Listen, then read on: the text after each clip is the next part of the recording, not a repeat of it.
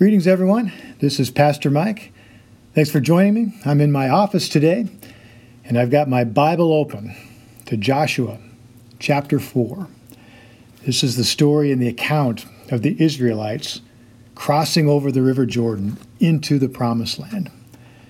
And at the beginning of chapter 4, Joshua, it says this: When the nation had finished crossing the Jordan, the Lord said to Joshua, "Choose 12 men from among the people, one from each tribe, and tell them to take up 12 stones from the middle of the Jordan, from right where the priests are standing, and carry them over with you and put them down at the place where you will stay tonight." So Joshua called together the 12 men he had appointed from the Israelites, one from each tribe, and said to them, "Go over before the ark of the Lord your God into the middle of the Jordan. Each of you is to take up a stone on his shoulder, according to the number of tribes of the Israelites, to serve as a sign among you. In the future, when your children ask you, 'What do these stones mean?' tell them that the flow of the Jordan was cut off before the ark of the covenant of the Lord. When it crossed the Jordan, the waters of the Jordan were cut off. These stones are to be a memorial to the people of Israel forever." In the last several podcasts, we've been talking about unity, how unity positions us to experience a blessing which God commands. And as the church, the ecclesia, comes together in community, in love for one another, and as they come together in agreement, in focused prayer, the presence and authority of God are on display in such a way that the world takes notice.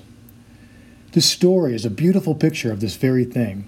12 stones being taken up from the dried-up riverbed of the Jordan River by each of the 12 tribes of Israel and placed together as a memorial to what God did in bringing them together over the Jordan and into the Promised Land. It pictures what Jesus told the disciples when he said, "May they be one, even as you are in me and I in you, that the world would believe. May you love one another, so that the world will know that you are my disciples." And now, Israel is poised to take possession of the Promised Land, to evict the enemies of God, and occupy the land which God had given them. In this podcast, we talk about transformation. This picture is just one of many that are found in this account of Israel's journey from slavery in Egypt to their occupying and taking possession of the Promised Land. I think there's value in doing a flyover, an overview of this journey, and spotlighting several of these pictures, which I'm going to do over the next several podcasts, because their journey is a picture of our journey, both individually and corporately. Contained in their story are lessons and warnings that are invaluable to both spur us on and to warn us of those things that will halt our progress and bring death, keeping us from our destination, which is the Spirit-filled life and the fulfillment of the mission God has given His church. Each of us were created with purpose and destiny.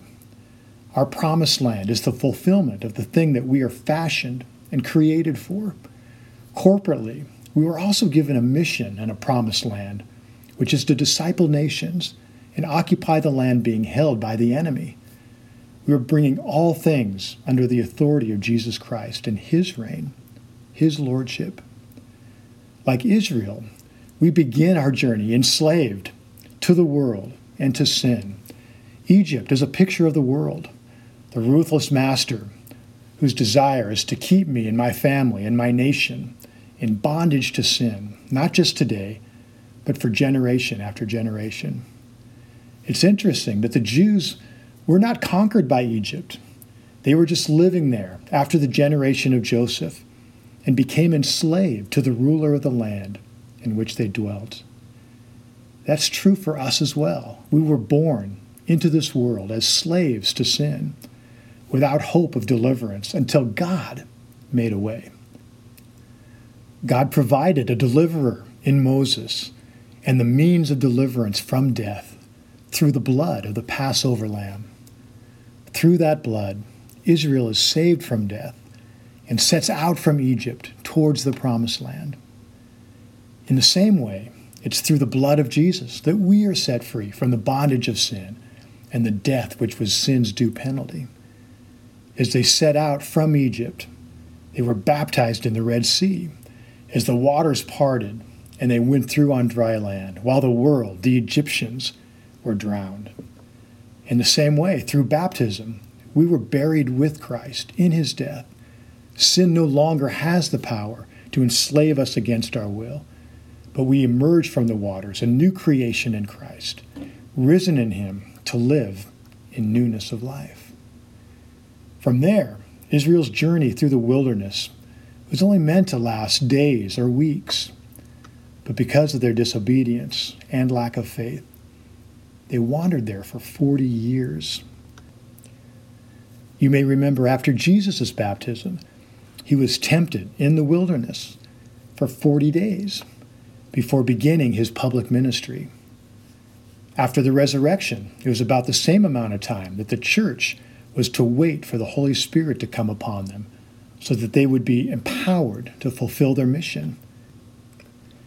If I had to guess, I'd say this was probably how long God meant Israel to be in the wilderness as he prepared them to enter the promised land. In the same way, God will bring us into wilderness seasons to both strengthen our faith and to prepare us for fruitful ministry. So then after 40 years passed, Israel finally crossed the Jordan River into the promised land. The crossing of the Jordan River pictures the baptism of the Holy Spirit. The ark, which represented God's presence among them, was carried by the priests into the middle of the river, and the whole nation passed through, just as they had passed through the Red Sea. Jesus came out of that same Jordan River after being baptized by John the Baptist, and the Holy Spirit came upon him to empower him for his public ministry. In the same way, on Pentecost, the Holy Spirit came upon the church to empower them to be Christ's witnesses in Jerusalem, Judea, Samaria, and to the outermost parts of the world. So then finally, we see the occupation of the promised land, which is the establishment of God's kingdom through the church. The Bible says that all things were created through Christ, for Christ, so that in everything he might have preeminence. In my life, transformation is Jesus occupying and reigning in every space, every room, every place of my life, every part, with his kingdom and reign expanding from there into my marriage, my family, my workplace, my school, my city, and my nation. The church, the ecclesia, consists of living stones that are being built into a habitation for God's Spirit. We are to be filled with the Spirit and then go to be his witnesses in an ever-increasing radius, occupying where the gates of Hades had previously occupied. Now that sounds exciting, and yet, how many of us live our lives in the wilderness instead of the promised land? Now, God wants us to see the big picture. This podcast is about pulling all of these biblical principles and paradigms together to form that picture of what God has for each and every one of us, both individually and in community as the church. You and I are children of God, citizens of heaven, members of his body, called as his ecclesia to disciple nations and loose God's blessings over people's lives and families and cities, and to displace the gates of Hades. We were made to take God's presence into every arena, every strata of society where he leads us. We are God's workmanship, created in Christ Jesus for good works that God prepared in advance for us to do. I need to ask myself, am I living life in the wilderness, or am I living life in the promised land? Today, the warning of Scripture is that among those who crossed the Red Sea, only Joshua and Caleb made it across the Jordan and into the Promised Land.